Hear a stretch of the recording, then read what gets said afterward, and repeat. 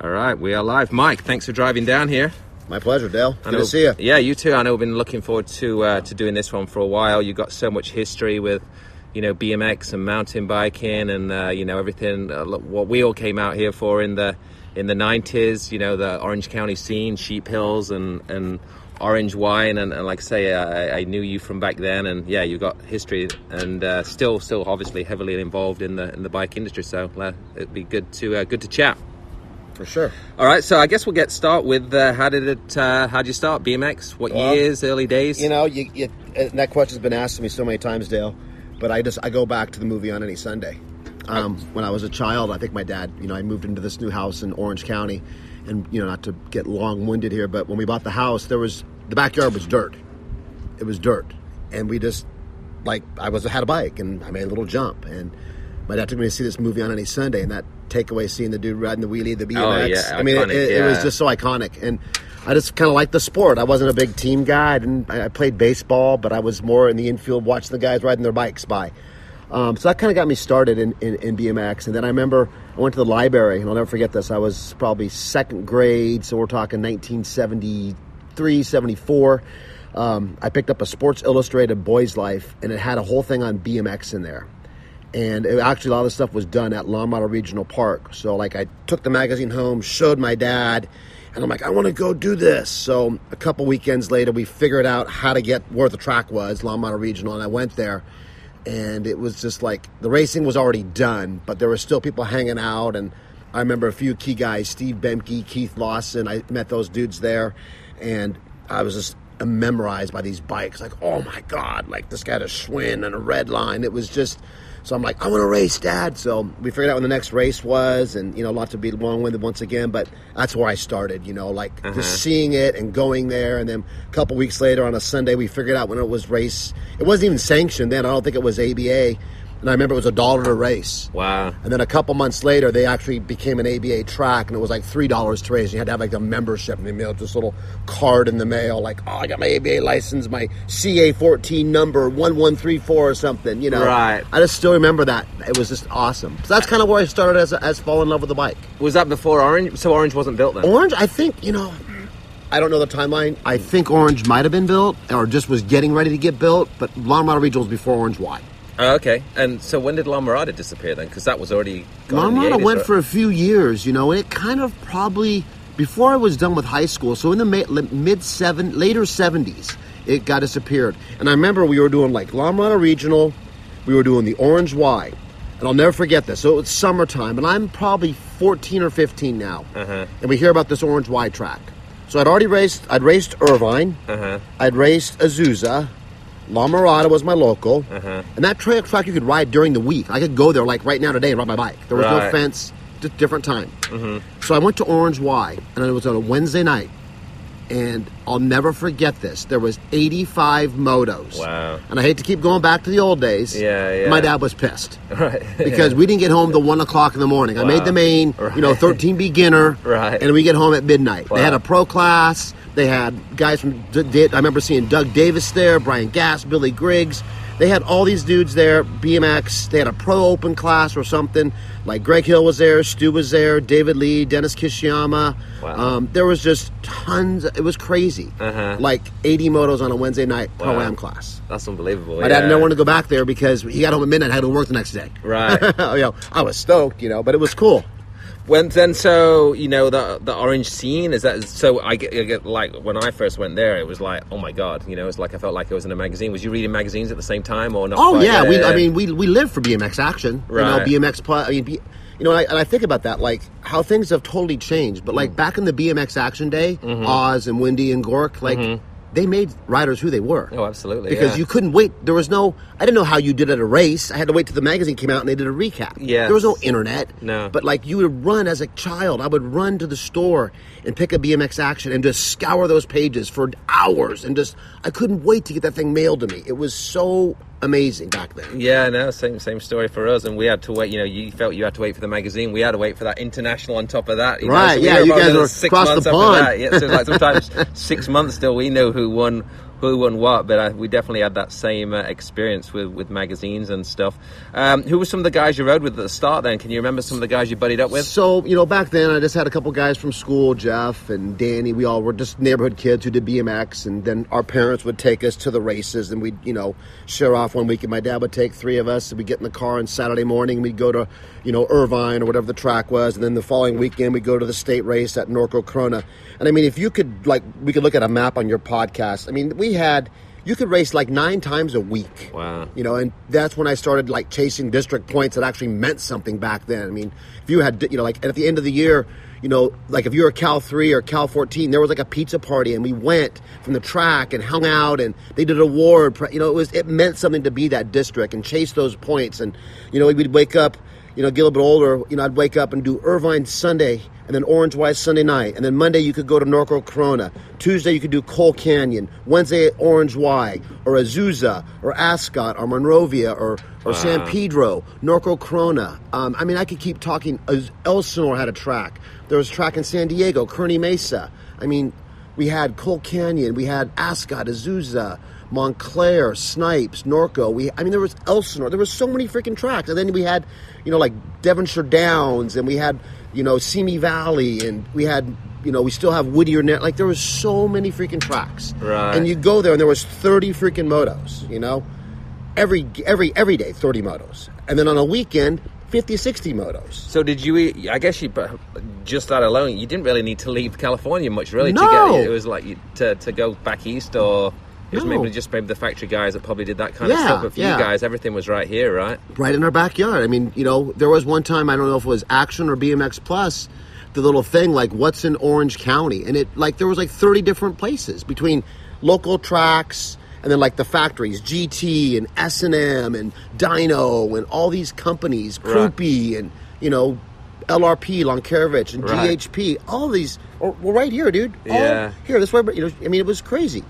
So then, so now I'm 14, I'm a freshman in high school, and I, have this park by my house, and we have some little jumps. So then, as a child, now I can kind of ride wherever I want to go. Mm-hmm. So there was this place called Parks, and that's kind of where I got my mainstay in the sport.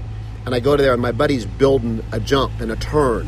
And I'm like, oh, rad, man. I'm on my power light, I'm like, hey, what's up, just, building jump, I'm like, all right, can I help? And he's like, yeah, so next thing you know, we're, and there's videos on my website of this, Parks. We've got a little dirt track, but not like Sheep Hills dirt jump, but like a BMX track where you follow the line like a race. And next thing you know, we got 2 turns, and we got 3 turns, and we got 4 jumps. And then I built a starting gate. So now we've got a BMX racetrack that I've built, and I'm like, dude, let's hold a race. Right. So I can remember making flyers on paper. My buddy's dad took him to work, and, cheated to use the copy machine. Right. And we made 50 flyers. And then the next day I went out posting them at the schools and all the local spots.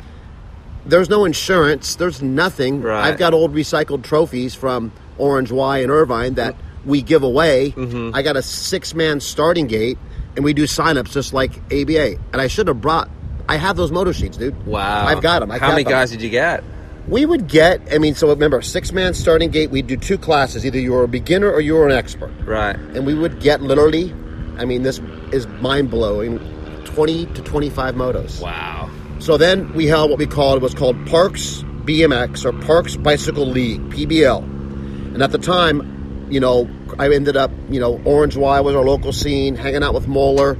He created Lucky's. Right. That was a place. I remember that in BMX section, yeah. So there was Fullerton was the Orange County middle with Parks. Then we had Centennial Park, but that was more of just jumps. That's where Hill hung out. Right. Moeller had Lucky's with Mike Smith and the guys. And then Harry and a lot of the guys up north had Honda Hills. But Parks was the only actual racetrack where we held races. So then we kind of worked together, and we would have races at Parks, and we did what we called the PBL National. My buddy had a computer. This is like a Tandy, dude. And we had a point system, no different than ABA. Wow. And I kept points, and we posted it, and we'd print it out and put it at the track, and we held races. 50 cents I charged. We would sell water and Coke, have a little guy that fixed bikes there, and people would show up, and we would just packed the place. Right. At my PBO Grands, we called it, the end of the year race, I think I had 37 motos with a 6-man starting gate. That's and there was amazing. no open class. Wow. It was rad. That's super cool. Yeah. Maybe stuff that they, say printing flyers like the old rock star, Hollywood scene. That's what they did, wasn't it? They put flyers on all around Hollywood to promote their bands and stuff, Exactly, So race-wise, how did you, what was your best year's race? I know you used the BMX Plus test rider. And I used the sucked BMX as a Action. racer. I was never a good racer. BMX A Pro, right? No, I never made it to A Pro. I was kind of like that up-and-coming 16, 17 expert. I went to a national. Back then, it was, I think it might have been 17 and over. Right. I mean, we had 150 riders at a national. Wow. I can remember, looking at the sheet and going 16th and 8th, 32 semis. Wow. 16s and 8s, and I mean, if you could make the main back then in that class, it was Di Leone and, Richie Anderson and, it was like such an accomplishment. Redline John Anderson. There were so many riders, Daryl Young and all these guys. I made a few national mains, but I never won anything. I think I won a couple Redline braces. My biggest claim, my most famous race was I got third at the Redline Cup in Vegas one year. Right. Made a couple national mains, but that was about it. It was tough. It was a tough sport. Yeah. So what happened was I, always being the guy at Parks every day, Dale, all the magazines. So if there was a national in SoCal, we know that. We knew the schedule. And then like Thursday, Friday, or actually Wednesday, all the pros would fly into Orange County. So you get like all the NorCal pros, John Cruz and Eric Roop and, Frank Post and, all these guys from all around the country would be there, and Jeff Rumner. And I remember, I'd show up and they'd all be there getting ready before the national, kind of warming up. And, it was just rad. So then I got in with Dean Bradley from BMX Plus, and I even got in with John Kerr. And one day Dean Bradley hit me up, and he's like, dude, I want to be a test rider. Like, your skills were amazing. And I'm like, oh, sweet. So that was kind of like my claim to fame was, I did that. That's so rad, though. Yeah, I was a test you got some rider. great shots. Yeah, thanks. And I could jump, and I can remember, I did this test. It was called How Rad Could You Get on a Redline $200 BMX bike? Right. And my famous jump was that turn down I used to do. But the way the bike was with the short head tube, the handlebars hit the seat. And we used to run the seats super high. Right, yes. So I remember we had to take the seat off. We had to bend the seat post back so I could get the bars clicked for BMX Plus, And then shortly after that, I went down one day and BMX Action was there, Oz and Wendy and maybe Gort too. I don't remember. But they were doing a thing with R.L. Osborne and Mike Buff, a photo shoot. Right. So Wendy comes up to me and goes, "You're Mike, right?" I'm like, "Yeah." She's like, "I've heard about you. This place is really cool. We're going to do a thing called Local Thrashing. Yeah. And I'd like to feature you and all this Orange County scene." So this is in mid 80s now. Right. BMX is still blowing up. Pete Lonkarovich, I think that's kind of when you came to the scene. We got Greg Romero. You've got. I was late, early 90s when I came. Yeah, so a little bit before that. But that was, the scene was big. Yeah. Pete was the guy. We had, Charles Townsend, Brian Lopes, Eric Carter, Dave Colohan. There were so many pros. Yeah. So they're like, we want to do this deal, and we want you to be a part of it, and we're going to do Local Thrash. So my head just blows up. This is BMX Action. I'm going on the front of, the number one publication ever. We drool about this, right? So they hit me up. They call the house, say, "Hey, we're going to go there on this Saturday." So I go there Friday, get the track all dialed in. I water it. We got hoses. I sweep it. And they show up with all this camera equipment, and they're like, "All right, let's start riding." So I'm just in my element, I've got to jump better than ever. Right. And they do the whole Local Thrashing thing on us. They do go to Honda Hills and go to Lucky's. So technically, I was supposed to get the cover. There's that shot of me in the red Levi's doing that radical, weird angle. With the plaid shirt on? Yep. Yeah. That was going to go on the cover. Wow. And I would have made that. But what happened was, shot. I guess, at the time, Woody Itzen and Hutch, Miranda and all those guys, they were all waiting to get a cover too, and they did that 24-karat Hutch freestyle bike. Oh, and it pushed you up. Obviously, because Hutch paid money for advertising. Right. Woody got the cover. It bumped you up. He pinned me. But anyway, I still had the opening shot. Color. Yeah, no. I know I've got that shot, and I'll try and find it and link it up with this podcast so everybody can see that. Yeah, so that was kind of like my claim to fame, and it was a great story. And that really, at that point, took Parks, the local track that I built, to the next level. It was famous. It was BMX Action. So that I'll never forget that. People started really gravitating to my track. I recently had a few bad injuries, broke my hand twice, broke my thumb. you know, I'm in senior year in high school, and we have Parks as big at this time, and the city knows it's there. The city let us build this place. Like, all right, it's cool. Keep it over here, guys. Yeah, and it was good. So then, moving forward, Parks, you know, we're still holding some races. It's big, and the city tears it down right after this whole local thrashing thing gets done. And I remember one of the closing captions in BMX Action was, you know, Parks will be around like California falls off into the ocean. Right. Yeah, well, it didn't fall off the ocean, but Parks got torn down. So the city bummer. let us, they were so cool that they still on their planning map at downtown Fullerton in the city hall, they had this area that they, like, it said Parks BMX. So like, well, let's go build another track. Right. I'm like, well, wait a minute. I've been working on this thing for 5 years, blood, sweat, and tears. I mean, I've ran bulldozers before, and we built this whole track. Like, I'm 16, 17. I'm in high school, a senior. I really want to go to that, you know? Right, yeah. Then I had a couple injuries, and then I was kind of like, you know, at that time, I was still, remember, I was chasing district points. I was like District 5 at the time when I think I had like 13,000 points that year because we just chased district points. And then my goal was, you know, I was becoming pretty fast, you know, like I was starting to make some national mains. Like I wanted to turn pro the following year, like go A pro, and that meant something. And I got hurt. I broke my thumb, and my dad just really was like, what are you doing with your life? You know, you better figure this out. You're not going to make a living riding on a bicycle. We want, you know. So then I, you know, after 2 injuries, you know, it's 6 months of kind of downtime. You kind of like evaluate, like, what am I really doing, you know? Then my local spot, Parks, which I loved, was done. I'm like, all right, you know, do I want to go start shoveling again? Had a girlfriend, driving a truck around, you know, kind of got healthy again, started just going to Orange Y and still racing, but just I wasn't there. And I think that's kind of like the sport was really good. You know, there was a lot of pros. Foster Brothers started coming in now. We're like 85, 86. And I just lost my drive at that time. And you know, I kind of did what most guys did was I checked out. Yeah. So then work and stuff, obviously we'll talk more about the bike shop and stuff. Yeah. But first you did some other stuff, right? Right. So, you know, I still love the sport, but I just, you know, reality hit me in the face. I'm never going to be a Greg Hill. I'm never going to be a Brian Lopes. I'm never going to be the Stu Thompson that I always dreamed of being. And that was okay.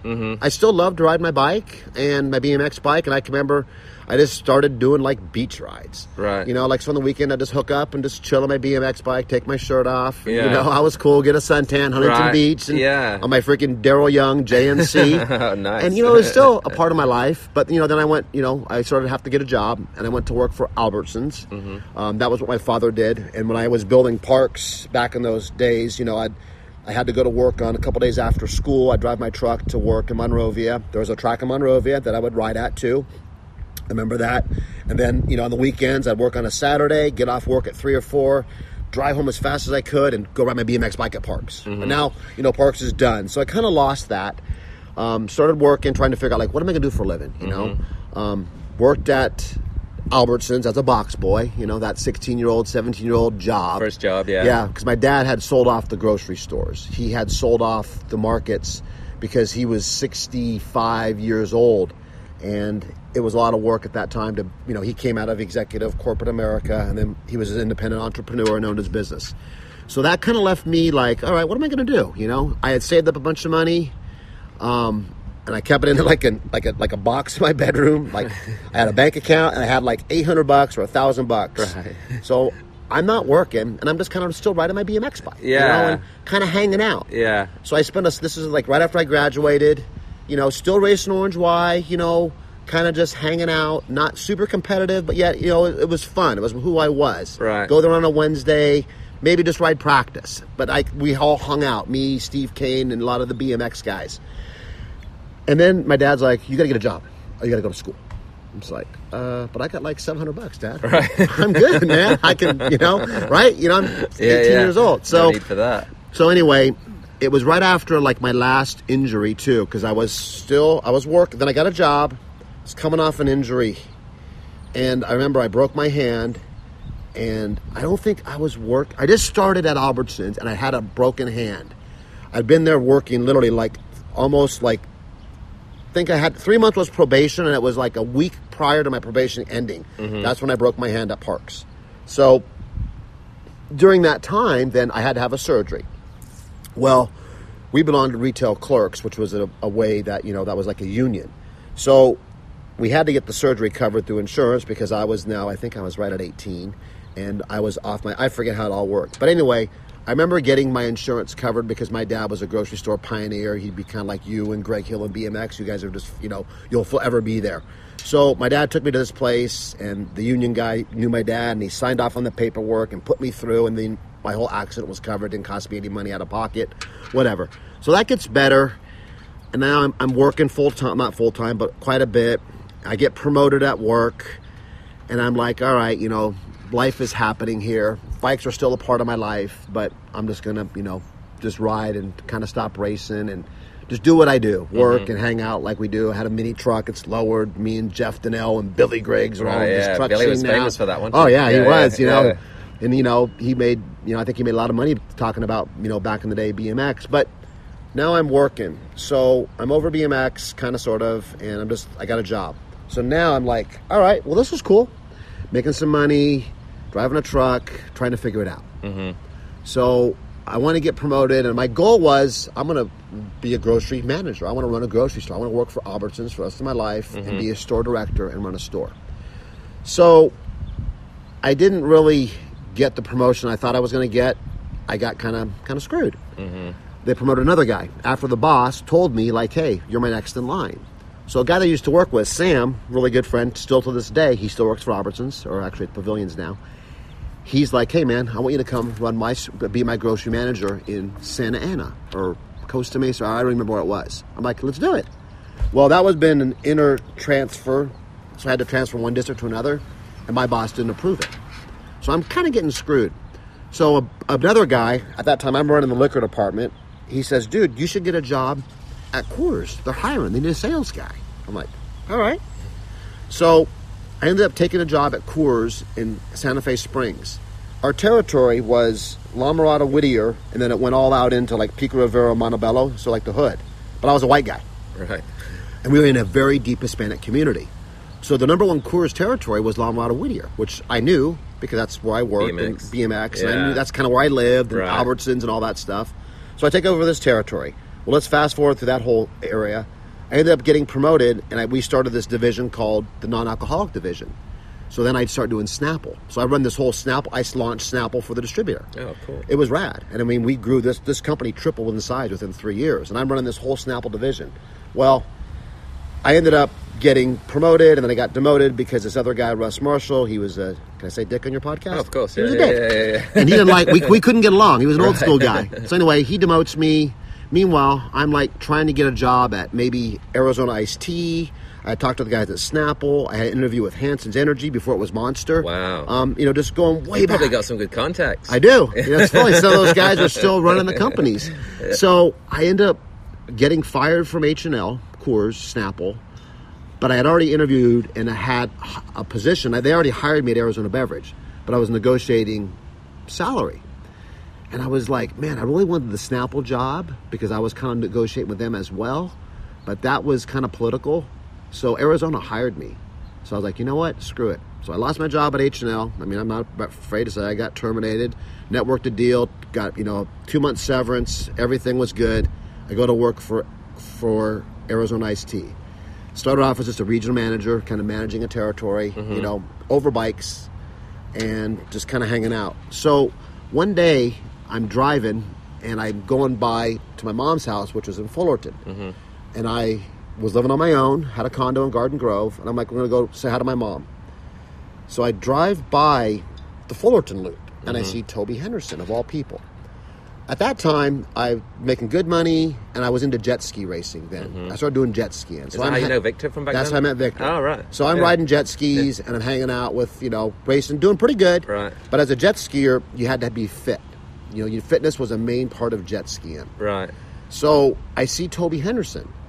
And I'm like, pull over. He's got the Iron Horse van. Right. So I know he's racing mountain bikes. I know, like, Brian Lopes is doing mountain bikes. And Carter and Cully and all these guys are doing mountain bikes. And this is now, we're into the 90s. Yeah. BMX is still booming. I remember going to watching, the Pioneer Monster Cross thing that they used to do? Yeah, GT series. So I can remember, I'd go to, like, a local national, and I'd Yeah. see all these guys, Charles Townsend and all these guys are still doing BMX. I mean, Right. Lopes is doing mountain and BMX. Yeah, I remember and King as Cully well, and yeah. King and Carter and, Townsend and Purse and all these guys. I was like, man, BMX is awesome. So Toby has this, bitchin' mountain bike. And I'm like, this thing's sick. So he's like, dude, you should start riding mountain bikes again. I'm like, well, I need to get fitter for jet ski racing. I need to build my stamina. I can sprint like nobody's business, but I didn't have the fitness. So we start riding mountain bikes. So I hook up with my boy, Dennis Kishiyama, who works at GT Right Way. And he sells me like an employee deal on a GT Kiracore mountain bike in about 96, 97. So a buddy of mine is a mountain biker. So I kind of trick out my mountain bike. I get the Onza tires, the freaking Porcupines, and the Answer stem, and do some stuff. And we go mountain bike riding. So I'm like, I'm going to kill this. I'm a BMXer, right? Okay. Well, he was a kind of a cross-country mountain biker. Right. Not a downhiller, but Right. that's kind of what I wanted to do. Yeah. So we got and ride Aliso Viejo or some trail, and I puke. I hit, I suck. This, F this. Mountain biking's terrible. I don't want to do this. Right. But anyway, so I ended up, another buddy, we hook up, and we start doing, some gradual mountain bike rides. And we start Right. riding some distance. So I start building some stamina and fitness now. So now I'm doing jet skiing. I've built some fitness. I'm definitely improved racing. I moved to the expert class on a jet ski. Doing it myself, 540, 440 and 550s I'm racing. 750s come over. I'm still hanging out I meet Slasher and actually come down here, go jet skiing with him at Oceanside and going to Havasu, Body Beach, jet skiing. Victor was like the number one guy, right? He was, him and Yeah. Jeff Jacobs. Yeah. We're pretty much Right. they're, the Greg Hills, Stu Thompson of that Right. sport. Yeah. Slasher was amazing. And he had an amazing riding style. And he still does. He still rips. But he was super fit, obviously. So I got some fitness. I started racing really good. But I'm really drawn back to this mountain bike thing. So Toby says, dude, you should go to Fontana and race mountain bikes. Right. I was like, Well, they all were right. racing back then as well. Oh, yeah. So this is this is 97 now, 98-ish, maybe 90. I don't exactly remember. So I go up to Fontucky, and I race my first downhill race. I raced there was a beginner class, maybe an intermediate, and an expert. So I jumped right into intermediate, and I got third place. So I ended up racing this entire series, and I ended up, I think, getting third place, which was a big series back then. So now we're going to Big Bear, and I'm really becoming a downhiller. Right. This is cool. And obviously, Lopes and Carter and Coley and these guys, I keep referring to them, but that's where they're going. Yeah. So we see this whole mountain bike, Mike King. I mean, Yeah. it was awesome, Dale. Mm-hmm. And then I do mountain bikes. Right. So it was awesome, and I'm racing mountain bikes. And that's when Norba was huge, wasn't it? Yes. Yeah, Norba. Yeah. So Yeah. it's kind of how I got into mountain bikes. And then, I had BMX skill. Then I did some dual slalom. Right. So now, it's kind of okay, well, you need skill. So right before I got married, I ended up buying a BMX Schwinn race bike. Right. Brian Foster's cool, and that bikes were rad. So Yeah. so now I got a mountain bike. I start going to Orange Y again, and I start riding because I want to get do some dual slalom, and Yeah. BMX helps your downhill skill, and Yeah. so I'm kind of back on BMX, but I'm still doing mountain bike. I'm working. I'm engaged. I'm getting married. Life's good. Yeah, yeah. That's kind of where I was going. And then when did it come about getting a bike shop and getting So- into the industry and stuff? Kind of moving forward, I'm, riding mountain bikes. I'm doing cross country. I actually got a road bike because I wanted to get fitter. I'm over jet skiing because the sport went a different direction and it really became a sit down sport, and that really hurt that sport. I ended up working for Arizona. I went to New York on 9/11, so kind of ironic. Here we are the day after 9/11. Oh, wow, yeah. I flew to New York. I used to work for Arizona at the time, corporate America. I was a vice president of sales and marketing for the Western region, and I had to go there once a month for meetings. I hop on a plane on the night of 9/10. I fly to New York on a red eye because I lose a day because of the travel time. I elected to start doing red eyes because I just had a freshly newborn baby. And here I am, 9/11. I land as planes are smashing the World Trade Center. I saw stuff that it was crazy, crazy, crazy. And actually, we're working on a biography documentary on myself with another video guy that's going to document the whole story. Oh, wow. But that'll be another issue. But so anyway, so here I am, New York, 9/11. The world's coming to an end. I have to still sit in meetings. The owner of the company, Mr. Voltaggio, he's a billionaire.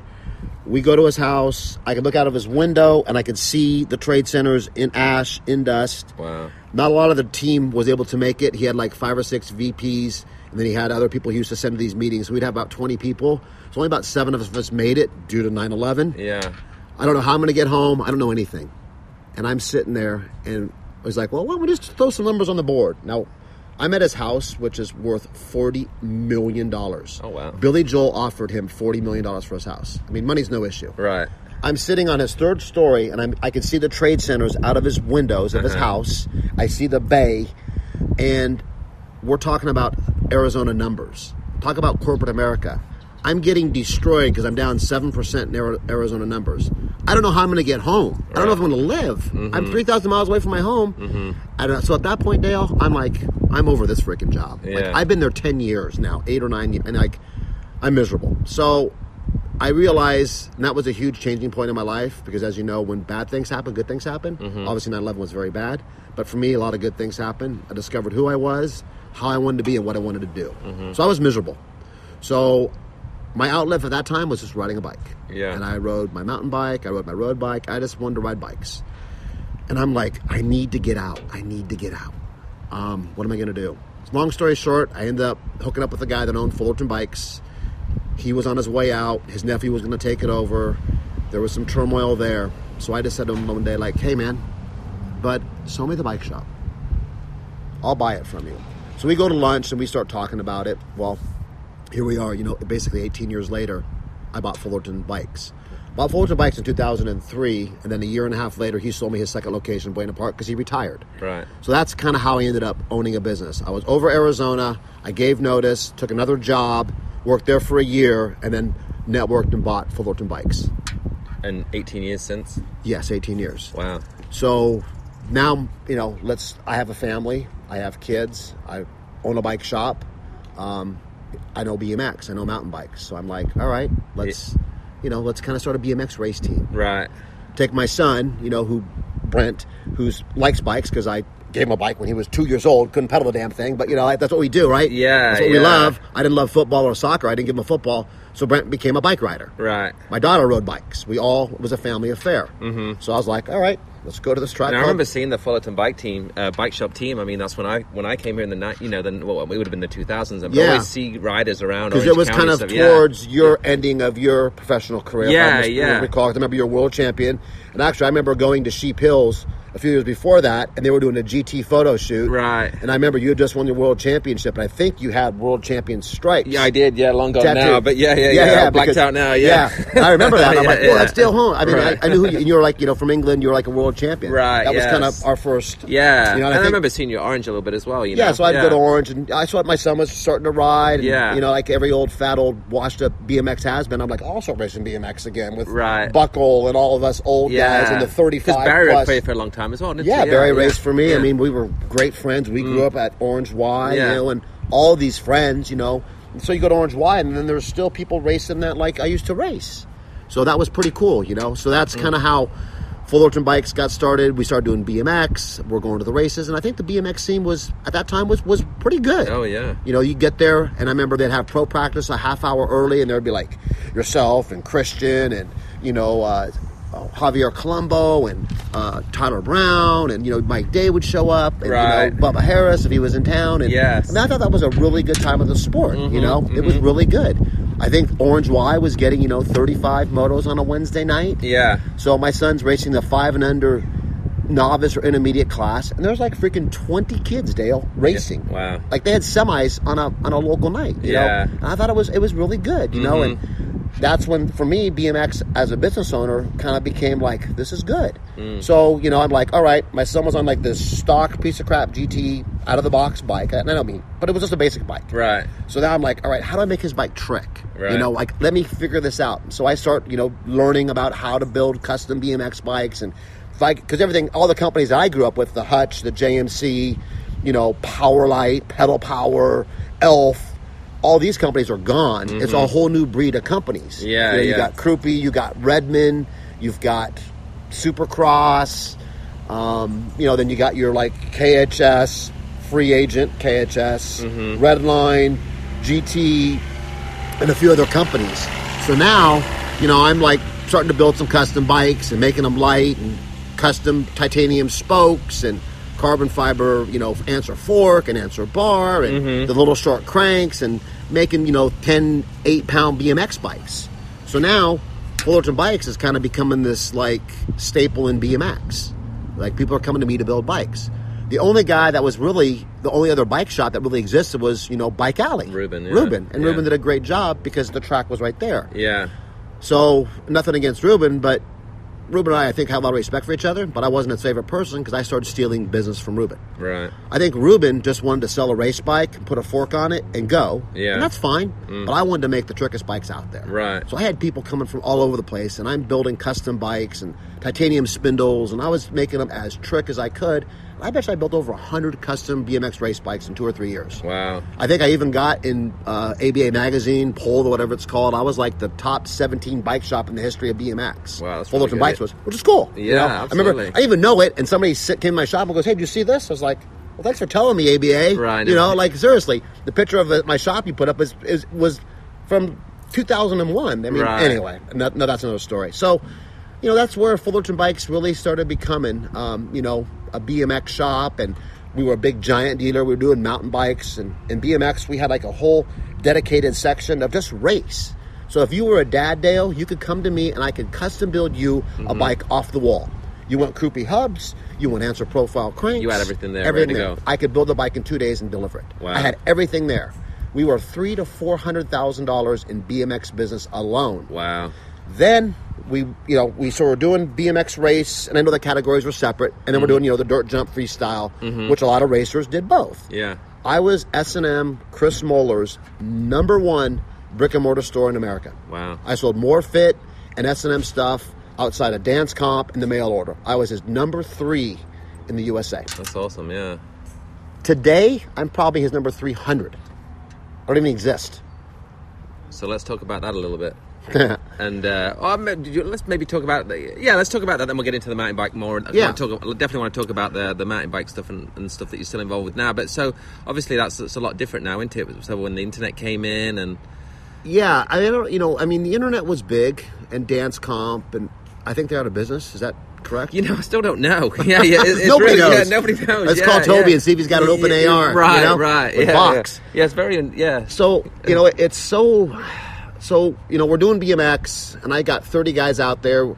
We got teams, and, it's great. Mm-hmm. And I'm racing, and Buckle's racing, and we're winning team sheets, and, Bellflower BMX has a good team. The Bellflower track's going. Orange Y still, things are doing good. Mm-hmm. And I just think it happened as my son grew through the sport. My daughter checked out, but my son was still racing. Mm-hmm. So now Brent's 10, 11, 9, 10, 11. I don't even remember the exact age.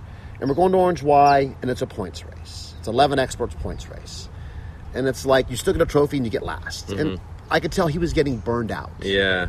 So, we're still doing a lot of BMX. The freestyle thing's good. But I kind of see that getting ready to hit the wall as well. And I'll touch base on that because I think it's a sensitive subject. So I'm starting to see the parents that started off at 7, 8, 9, kind of their kids are getting up there.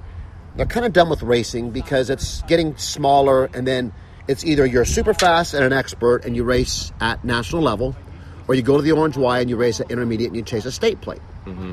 At the expert level locally now, all those kids did was practice. But then to go to a national, how much does that cost you?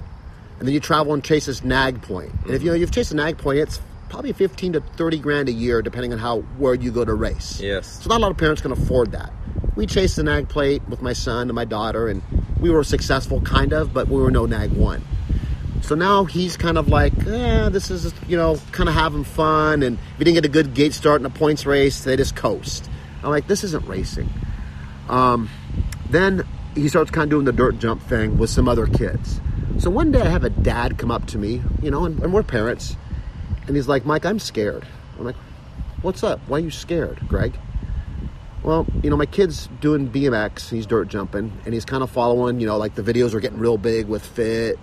But a lot of these videos aren't promoting dirt jumping and skate park riding as I wanted to see as a parent. Right. A lot of these riders, I'm not going to mention names, we have Facebooks now available, Instagram, and these videos that these guys are putting out, it's about kind of like riding bikes, smoking pot, doing vape, and just like partying. Right. So he's like, my kid's 12 years old, and he follows and emulates these riders. This isn't what BMX was when we grew up. We emulate Stu Thompson and Greg and Brent and Brian, and these guys were athletes, and they were, sure, they were humans, but it's a whole different era now.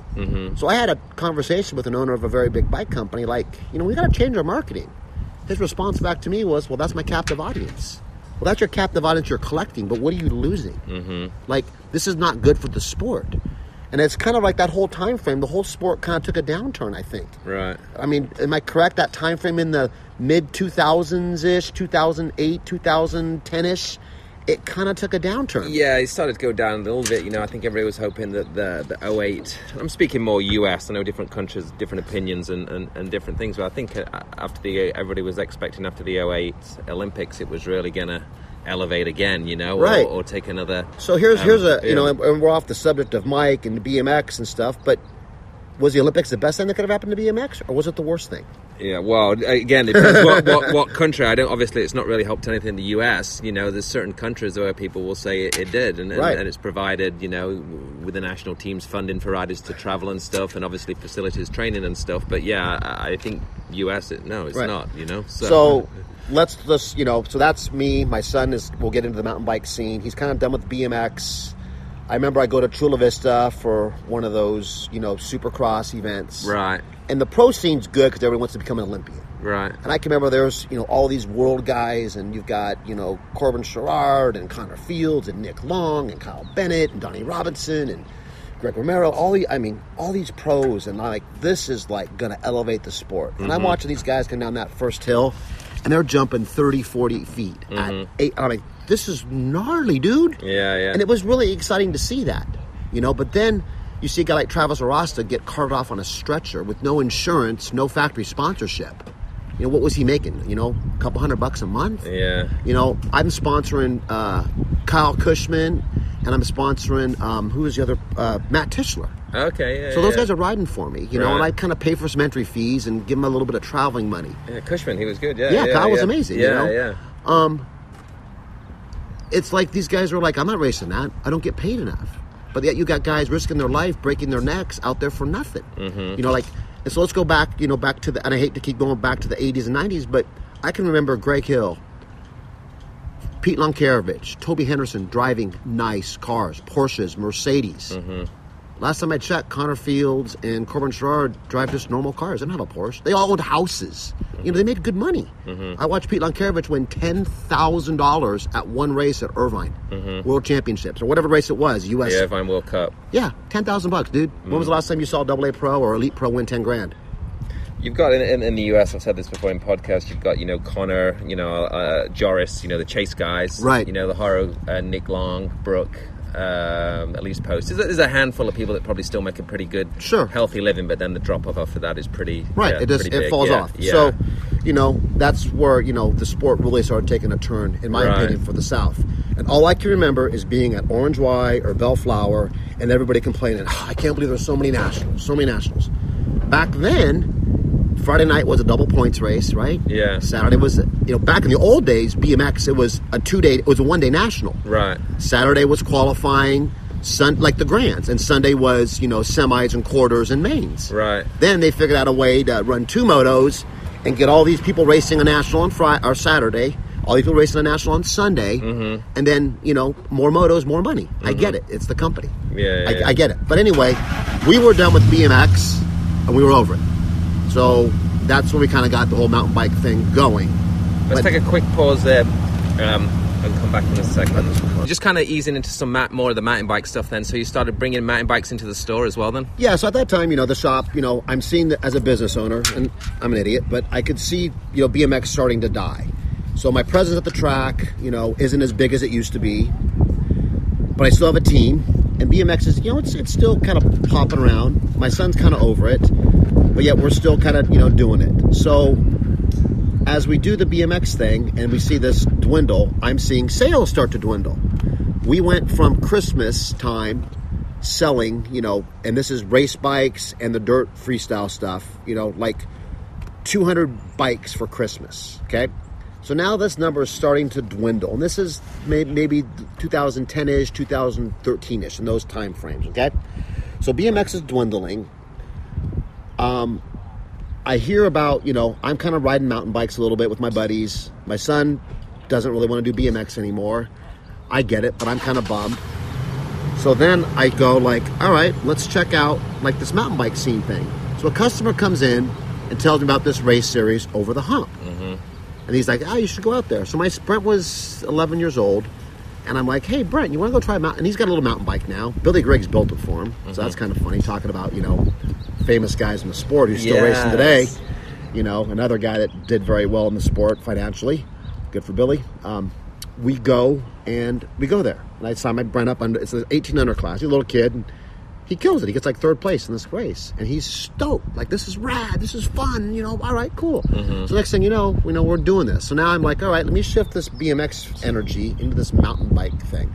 And we're a mountain bike shop. But now I'm like really kind of like going to start diving in. Yeah. And take that whole mentality. Let's start get some guys with some kits. Yeah. Build a little bit of a team. Yeah. Get guys going out there. Meanwhile, I'm not the only dad that's doing this, because half the dads at Orange Y are in the same position that I'm in. Like, we're kind of over this.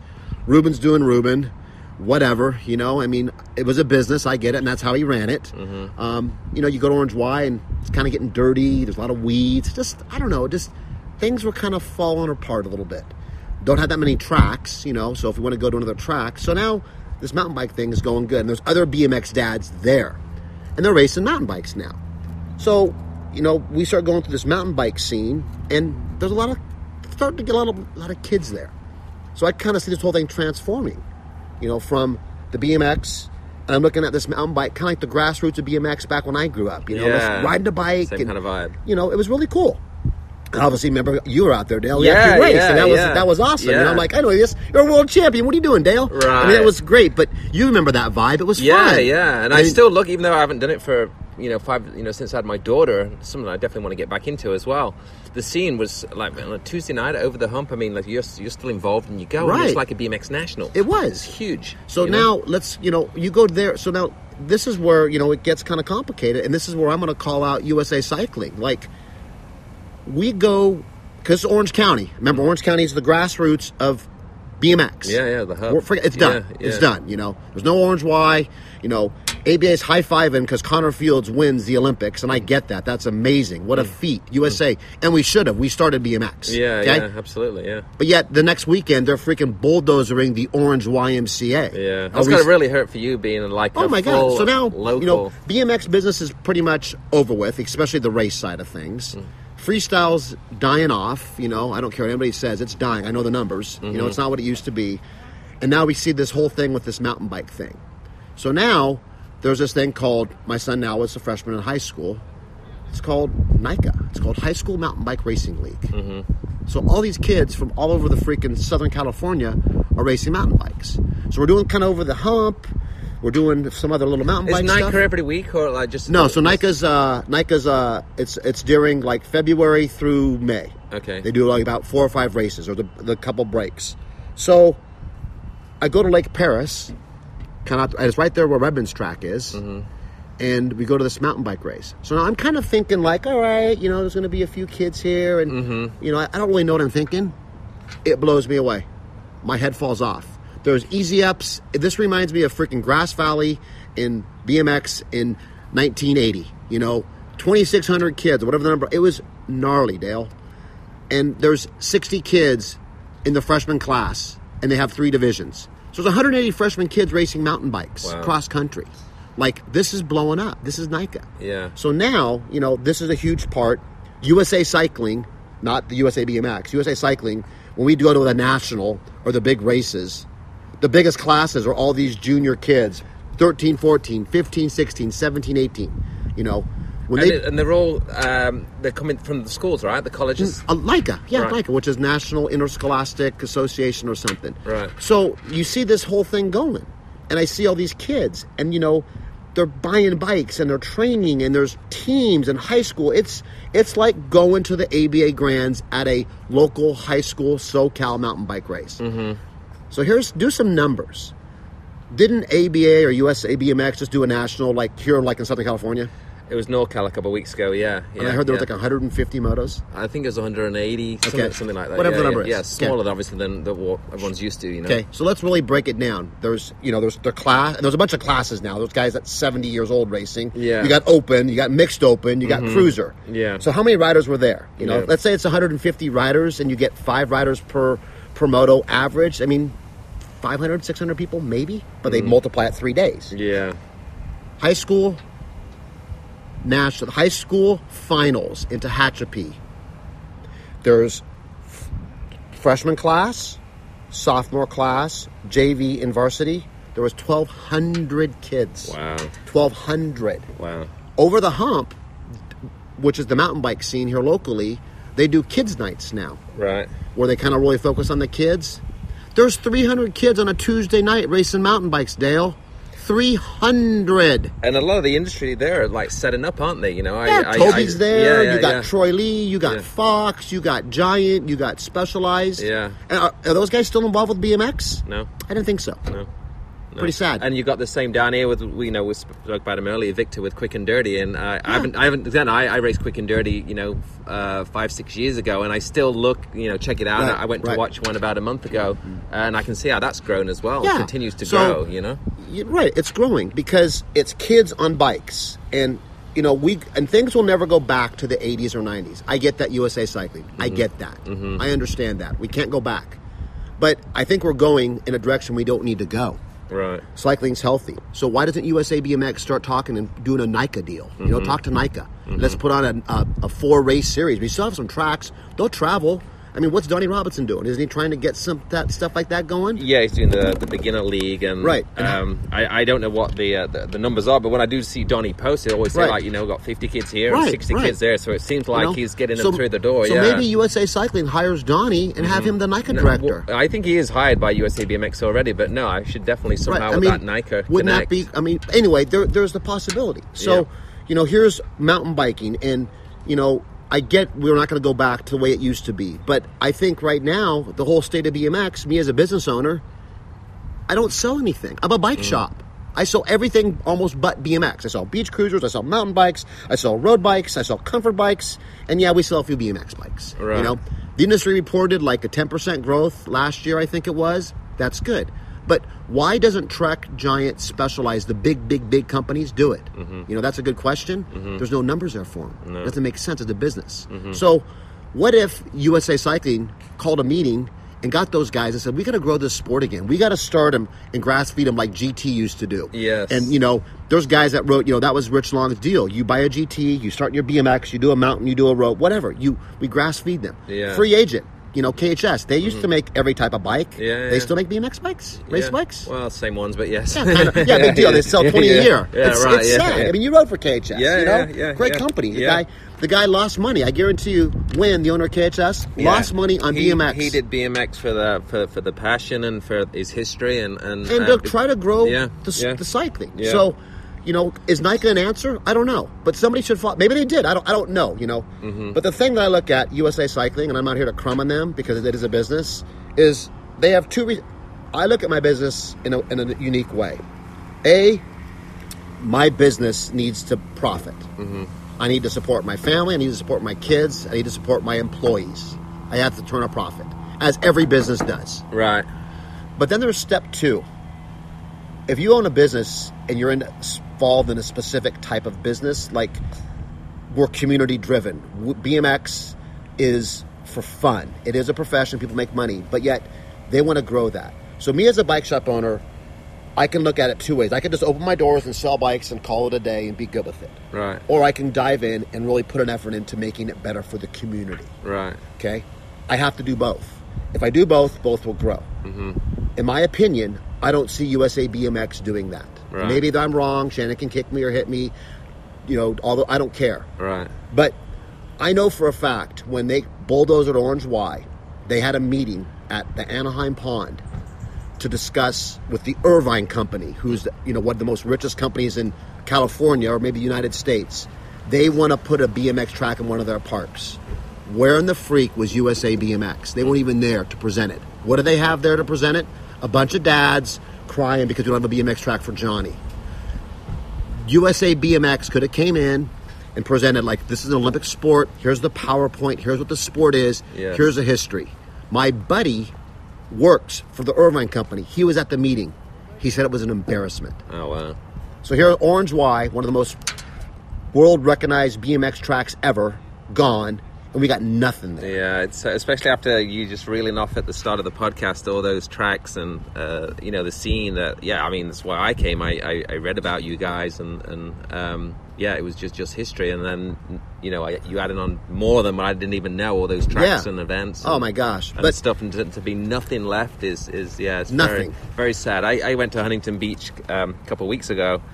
And, I still have, when I lived there, it was in the 90s when it was, it was still big and healthy. What was that house called? PODs? Well, Pros of West, or POW, Pros of Westminster. Yeah, and then there was the Huntington Beach house, and I kind of came in a little bit around, after the POW house, but I did visit there. But every time I go to Huntington Beach, obviously you got flashbacks, and you remember doing sprints on the beach with 10 of the double A's, and all cruising down to Sheep, and everybody having lunch together, and now it's even though I still love Huntington Beach, it's very sad, it's that the scene is... Right. So different, Or what if, and like I said, so obviously let's look at USA BMX. They know what they're doing as far as maybe running a business. They're profitable. They got it figured out. They're a machine. We can build a track in a stadium in Wyoming for, whatever it costs. And if you want to race and chase this snag, you hop on a plane and you fly there. But if there's no grassroots, you're going to develop a rider at national, you're going to develop Michael Jordan at the NBA level? Right, just feed him, you're out of high school, go play basketball with Jordan? No. You need a grassroots program. NICA is developing a grassroots program. Some of our most famous potential riders, Christopher Blevins, he was a BMX racer. Yeah, I listened to some He is going to be one of the greatest mountain bikers the United States has ever seen. Right. Where did he start BMX? Hey, USA Cycling, let's promote Christopher Blevins. Let's do an interview with him. Yeah. Let's do a podcast. I don't know. Yeah. How come when a race is over, USA BMX, they should have somebody making a video and doing an edit and showing highlights and putting it on their Instagram for 5 minutes or their YouTube channel. Make it a recap. I mean, constantly all through race weekend, I say it. There should be live feeds and interviews and in the pits and media. And I'm sure when some of the guys listen to this, I want to see what Connor Fields eats for lunch. I want to see more. I want to see behind the scenes. Yes. That's what draws us in. Yes. You got to draw us in. Totally agree. You know what I mean? Like when you watch the Olympics, we watch the Olympics for the stories of the athletes. Yes, absolutely. Michael Phelps' troubles, and this guy, lost his mother, and he had a traumatic car accident. Those are the stories. Yes. Supercross, same thing. Here's an idea. Back when we raced BMX, they used to hold races at like the NBA or the sports arenas and stuff indoor. I get it. Why don't we put a track in the parking lot of Anaheim Stadium? Yeah. During Supercross. Yeah. All that traffic walking through there. And they don't have to have 11 novice and 12. Maybe they only do 2 classes. I don't know. Right. But isn't that where BMX started? We emulated the motorcycle. Yeah. So we've lost that. How can we develop a program with no grassroots? And even maybe trying to piggyback some of these mountain bike events, like you say, it's over the hump. I think the opportunity's there. Yeah, the question is, I can't do it, you can't do it. No. I mean, that's what they'd get paid for to do. So me as a business owner, I talk about community. Right. So I could, like I said, open my doors and just sell bikes every day and I'd be good. But I want more. I want to support the community. Yes. I want the community to respect Mike and respect Fullerton Bikes. So why do I have a team and go to the races? That costs money. Kits cost money. Paying for entry, all that stuff costs money and time. Yeah. Going over the hump every Tuesday night. That's 4 hours of my day. But I want to be a part of the community. Is USA Cycling doing that? Are they outreaching to the community? No. I don't have an answer, but I think I know what it is. Yeah. God bless them for being profitable and running a decent business and paying everybody what they do and doing what they do. But when the NBL disappeared, Merry Christmas. Yeah. Flex your muscles. Yeah. And on top of what you do as well, Mike, I always think it's cool when people buy bikes, you guys do like a little profile, you take a picture, and you see obviously a lot of our friends and, so Javier Colombo and just people like that Mike coming Weatherford in. and, the Bittner and all these guys. I see them all. You always do a picture, so this is what someone's just picking up his new bike, and I think it's cool, So I have a really good relationship with, Corey Cook. And, Corey's a good rider. And he is just bitter. The guy that disappeared, they just disappear. Yeah. But and when he disappeared, there was nothing. It was over. Right. Like there was nobody said it. Like it's just. It's very sad. It's sad. Yeah. I mean, look at Stumpy. When Stumpy finished and he won the title. I mean, he shouldn't have won it, but he did. And Greg Hill was training him, and it was awesome. And then boom, he's done. Where is Gary? The lumberjack. Yeah. The ABA should pull him out of the archives and do a story on Gary. And, he's made a living. And Lance Armstrong started on a BMX bike. I mean, say what you want, but, they're missing that marketing opportunity. Yeah. They're missing the fact that Christopher Blevins raced BMX. He's making a big chunk of change riding mountain bikes. So, like, that should be tied in together. Right. Maybe you end with BMX at 12, but you can go to... They should tie it together, Dale. Yeah, And it's, I agree. Totally agree. as a business owner, you Yeah. know, God bless them, they're successful, and I don't know their P&A, and I don't care, but I know they're making money, but are they really developing the sport like they should be, and they could be? Yeah, I think they're really hurting in the promotions and marketing, and again, it's not a knock at those guys, but that you have to bring new people in that understand social media Yes. and that are savvy and just get, like I say, you literally got to be at an event. I mean, you know, I watched the mountain bike stuff. I watched the mountain bike worlds, and I wanted to look again last night, even though I looked at the Sure. time. I wanted to, like, who won cross country? I know it was Nino. Nino I Soto. wanted to go look at I wanted to go on Pink Bag to look at the results. I had to scroll through probably 5 or 6 pages of stuff since then, what's been posted, Yes. news, because it's constantly interviews, Right. bike tests, Win TV, you know, there's just constantly cool all- stuff. it's all tied All together. mountain bike stuff, another World Cup since the Worlds, you know, Right. and just constant media. We don't even have media, you know, again, and respect to him for what Mike Carruth does at BMX News, and I said this on Mike's a another great guy. thread, does a great thing, and the 15 guy, I don't know, you probably don't follow it as much. He follows a guy in Ireland, he follows all the World Cup stuff, and he does a good job documenting. But there's no real BMX race media, you know. I agree. It's like Transworld shut its doors a few Right. months ago, but those guys straight away they've in freestyle. There's Our BMX now, which was a lot of those guys went over and started. There's a whole new pumping out freestyle media now, you know. Right. And but BMX race, Yeah. it's very I mean- sad. There's not even a website barely to look at in the morning when you wake up, you know. That is sad because, you know, when we were kids, back to our earlier conversation, we waited for BMX Action, and that was just what we lived for. Or BMX Plus, and even Super BMX. We had 3 publications. Today, you know, yeah, like, you want to go to your phone and be able to know exactly what's happening. Like, it took me a long time to figure out, like, who won a couple BMX races. Yeah. And, like, why weren't we... Connor Fields won this race, and I should know that, like, you know...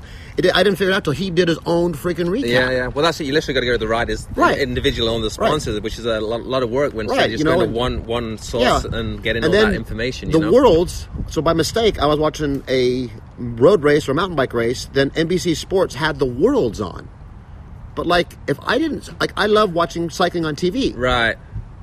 Dude, if I didn't turn that channel on... Well, you probably did what I did. I actually turned it on to watch the last day of the Tour de France that Sunday Yes, night, and they'd switched it to Right. BMX Worlds, which was cool. But Right. like same thing, if it wasn't the last night of the Tour de France and I was going to get the highlights that night, Thank you. I would have missed. You So was the same as me. why Yeah, didn't yeah. USA Cycling promote Yeah. that? Yeah, no, they didn't. Shame on them. They should send an email or a whatever. Yeah, it's just, yeah, like I said, I don't want to get on my horse and crumble Right. those guys No, because I it's not think- my place, but I do it because I care for the sport. Yes. You know, and I'm like Corey, I'm kind of bitter towards the sport. Yeah, When and I- again, you're still heavily in the bicycle industry and your connections, and I see all the guys you talk to online and seeing you at Over the Hump and your network of people. They should be reaching out to you to try. Hey, Mike, Right. why don't you come back and? Right. and I mean, and do- USA BMX used to send to my shop, like, hey, we're having a national, like, they used to send out propaganda, and I put it up, and Yeah. maybe you get 1 or 2 kids in it, I don't know, but they Right. don't do that anymore, you know, No. they don't do that. No. I mean, you know, there's so much potential, and it takes a lot of work, I get it, you know, I totally get all of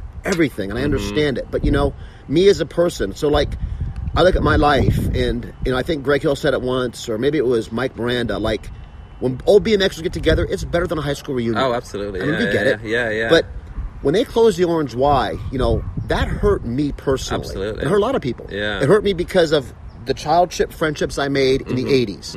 And Friday Night Orange Y with Jimmy Mock and Steve Kane and all these guys. Then it came back second time with my family.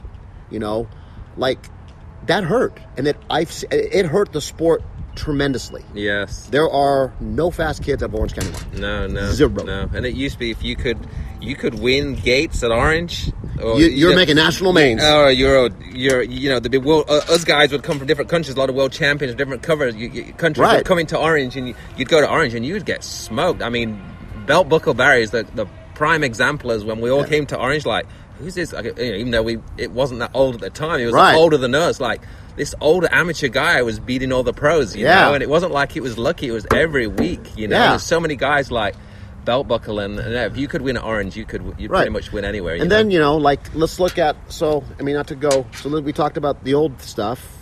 But look, let's go here, Dale. Let me ask you a question. Like, I know Billy Griggs told me what he made for 4 or 5 years racing for Haro, kind of in his heyday. Yeah. It was good money. Mm-hmm. So if you want to be a BMX pro, I mean, how much money are you going to make? Yeah, well, not the ones I already listed off. Unless you got to get really creative, and a lot of those guys don't want to do that extra things. You got to do 10. I've said it a million times. Tyler Brown is not even a AA pro now, but he does so many things. He runs a track. He's a coach. He's doing grassroots. Right.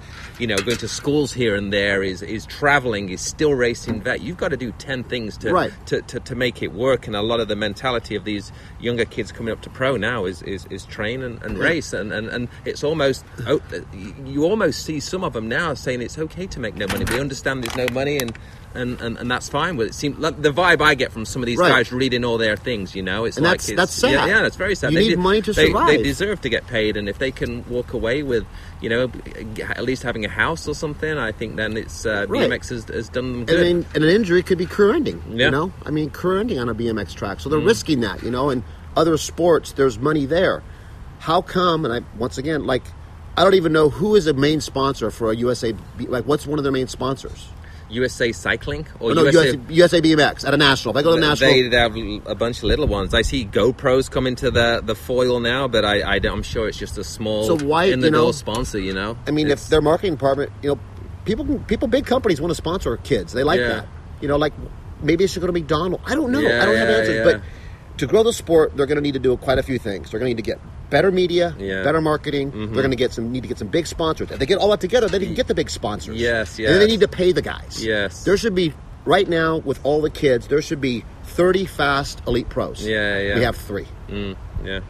US, I think it's going to be really, when Connor and Corbin, I know I've said this before numerous times, but when Connor and Corbin, Elise, Brooke, kind of walk away, and which probably in the next couple of years after the Olympics, I think maybe they'll do another year or two after. But there's a few girls coming through US girls, and the guys, it's going to be a really sad time. Yeah, and the other thing, let's talk about women pros. If somebody, I think I have enough history. I'm not Johnny Johnson, but I could name, and no offense to any pro out there, there's 4 or 5 people that I would say are the greatest BMXers of all times. And Elise Post is one of them. Yeah. So why in the hell isn't she on a Wheaties cover? Yeah. Her story is amazing. Yes. She shouldn't even race BMX from all the injuries she had, her life. She's an amazing athlete. She's an amazing ambassador for the sport. Yeah. USA Cycling should pay her money and travel her to schools and give speeches because of her story. Well, I think that's where you've got the two, the disconnects. You've got the industry side, the marketing, the all the things that we're used to in professional racing. But then you've got the USA Cycling, the Olympic side, where it's more about performance, and they probably would we really don't want Lise doing all this. I'm sure they want the more training and resting she's doing, the more chance she's going to get a medal, the more chance she'll secure funding for the program and for us. So you got two different. But we need the marketing to grow the sport. No, absolutely. For Lise, she's smart enough where you can hit both, Yeah, and she is. They can make it work. But there's only a few of them doing that, unfortunately, So if I was at USA BMX, I'd be calling Wheaties and saying, look, here's a story in this girl, here's her resume, I want her on a cover. Yeah. This is good for female, this is good for cycling, she deserves that. Yeah, absolutely, I think the biggest thing is they need to bring a marketing team in, outside, and pay the money. Instead of maybe just all us BMX people saying what they should and do and should, would, or could have. Bring somebody new in with a different perspective and really bring those dollars in. And like I say, once you bring one, it'll attracts the other. So, Mike, anything else we want to hit on before we wrap this up? I know you got to. We're down here in Oceanside. We met more not halfway. But I appreciate you driving down here. You've got good. 2 shops, and you got to get back up there to work. I just think it's it's awesome to have this opportunity and really kind of get this off my chest because I love the sport. I grew up in the sport, and I look at like my childhood and the friends that I've made. When I was a kid growing up, Stu Thompson was older than me, okay? But I emulated Stu Thompson. Then I emulated Brent and Brian Patterson. So I'm at over the hump, and this is where I guess it's the closing. Cycling is what we are. It's our DNA. Yes. And I got blessed. I own a bike shop. Thank you, Jesus, for the way my life turned out. I would have never imagined this. So as a child, I grew up like, oh my God, Stu Thompson. And you're like, can I have his autograph? And go get that Jofa like he did and the number plate. So let's fast forward, 30 years later, I'm at Over the Hump. I'm taking photos, and Stu and I are friends. He bought a bike from me. Mm-hmm. But, I took a photo of Stu Thompson, the greatest BMXer probably of all times. I got one of them. And I put it on Facebook, and I tagged Stu.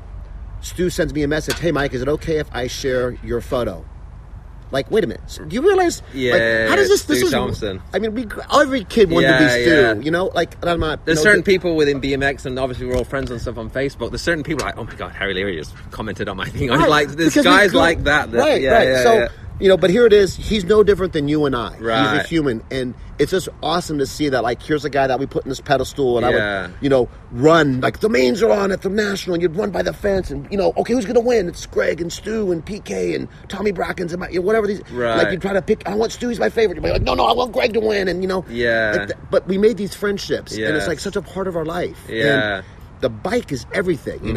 It's your first step to freedom as a child, and I know. We can all remember when we got our training wheels off. You remember that. You remember the first bike your dad bought you. Of course. And you remember if that goes away, what do we have? I ride with my son. I ride with my wife. It's such an amazing... And your son's really good, isn't he? I know he's a cross. I wouldn't say he's really good, but he loves it, Yeah. My son, he's going to ride 10,000 miles this year on his bike. Wow. And, Dale, what... Does he Rapid Giant? He was on the Co-Factory program, right. and they've kind of modified it, but he's still a giant athlete, but not a Co-Factory. Right. And it's good. And he just loves his bike. But so here I am, 55 years old, and my weekends are spent riding my bike with my son, if he lets me ride with him because he's way faster than I am. Right. But it's pretty cool. But the bike, how many, and I'm not crumbling on, but how many parents can say that they spend their weekends with their son and other people riding bikes. Yeah, doing what they love. We all love. Most 19-year-old kids are out doing, whatever they're doing. Yeah, they're on their phones in their rooms. rooms. On their phones, in their rooms, or at Starbucks, which is great. I get it. Yeah. But that's the point. If this BMX goes away, we don't have that opportunity to get what we have today, what I have today, what I've shared with so many people. The friendships the bike brought me, the relationships would have never existed. Well, I'll say going back to Over the Hump and seeing and connecting there with you, you're sort of everybody knows you and you're friends with everybody. Right. So essentially, think about this. When we were racing Over the Hump, I knew who you were more than you know who I was. You were Dale Holmes. You're a world champion. You went for Factory GT. So I think I rode by you or whatever, and I'm you're talking in the race. You're Dale Holmes. Yeah. So we became friends. Yeah. But we don't hang out, but I consider us friends. Yeah, absolutely. Yeah. Through the bike. Yeah. Because of BMX. Literally in the race we were talking. Right. I mean, I knew you way before then, but I mean, we chatted while I was racing cross country. And you didn't recognize me. No, but I totally did. Yeah, because I'd look kind of saying. But the thing is. You have a big presence there. Look what that did. Yeah. And if we allow that to go away, then that's gone for the future. Yeah. That's gone for our kids. It's gone, So that's why I'm stoked on my son racing, and he does what he does. And my wife rides bikes. She rides bikes because she kind of sees how much I love it, and she enjoys it. My daughter raced BMX, and she rode bikes. I mean, she's, God bless her, she's off in Hawaii going to college, but, she enjoys a family bike ride. Yeah. It never leaves you, does it? Right, and that's who you and I are, and that's why we're passionate. We make a living about it, and the thing I tell people, my employees at the shop, it's look, guys, if you worked at Taco Bell or Chili's as a normal employee, when you get home, do you turn your computer on or your phone and look at Chili's.com and hamburger? No, you care less. Yeah, but we do. When you and I get home, you're going to go to Haro and you're going to do a bunch of work down there. Yeah. You're going to get home and you're going to log in and you're going to look about bike stuff. What's going on, try to figure out. It's a lifestyle. It's a lifestyle. Yeah. So we're very fortunate that we can do that, and I think the industry, A, needs to embrace that. I think, B, USA Cycling needs to really, I think, kind of go back to the drawing board and really revise the program, because we are losing a lot. And we're losing a lot what I grew up with, and Greg grew up with, and you grew up with, and all these people grew up with. Yeah. If that goes away, man, it's going to be a crying shame. Yeah, absolutely. And I know you listen to the Greg Hill podcast, and I agree a lot with what Greg says. He has a lot of history, and he says a lot of what people don't want to say. Greg's Greg. I've known Greg for a lot of years. We're really good friends, and I respect Greg. I know a lot of people think he's a dickhead, or they don't get him, but he does speak the truth. And he's passionate about the sport because Greg's 57 years old. And that's what I respect. I've had numerous phone calls, with Greg over the years and stuff, and he's so passionate when he talks. And that's why when another guy like me and you are talking now, there's passion. And it's the same when you talk with Greg. And I feel there's a lot of people that still like BMX and they're okay with it, but they're in the industry because they're in the industry, Right. and Right. the passion's not there. And I feel like, you know, the fuse needs to be relit. And if those guys, you know, I understand a lot of people have families and kids and stuff, but if you don't have passion and you're in control of destiny on a lot of ways, and this is in all aspects of BMX race, you know, in the industry and stuff, then get out and get somebody new in there that wants to get out there and do it, you know, and help get this thing going again, you know, 'cause it needs a kickstart. It really does. I agree, you know? 100%. And I always told myself, you know, like, I'm a bike geek. When the UPS box shows up every day at my shop, I'm excited. Right. Yeah. The day the UPS guy shows up and I'm like, screw it, right? Then I'm out. Yeah, I mean, that's the way it is. So it's awesome, and I really hope that somebody kind of tries to figure this out. And I'm super supportive of all the guys that put their heart and soul into BMX and cycling, whether it's BMX or road or mountain. But they should tie it together and work together and really focus on building the sport and cycling. And it's a lot of work, a lot of work. But if it's not done, then we're going to lose a huge segment of the sport. And we grew up on the BMX bikes. Yeah, no, I totally agree. Mike, that was great talking. People want to get hold of you, check out Bike Shop stuff, you know, the team and everything. So, I mean, you know, obviously Instagram, we're big. FB Bicycles on Instagram, Buena Park Bicycles on Instagram. My own personal Facebook page, Mike Franzi. You know, that's good. FullertonBicycle.com. I mean, everybody's got everything going out, but, you know, I'm open. I share who I am. I'm always positive. I don't talk negative stuff. And any of my feeds, it's all about the bike and family. And I'm just super stoked. So if everybody out there wants to learn more about who I am, I'm in the process of making a huge documentary about everything we discussed, awesome. 9/11, and that'll be on my YouTube channel, which is Fullerton Bikes, Buena Park Bikes. Guys are smart out there. They'll find me. Yeah, I look forward to seeing that. So That'll be cool. It's be cool. Awesome. Thanks, Mike. Appreciate it, Dale. Cheers.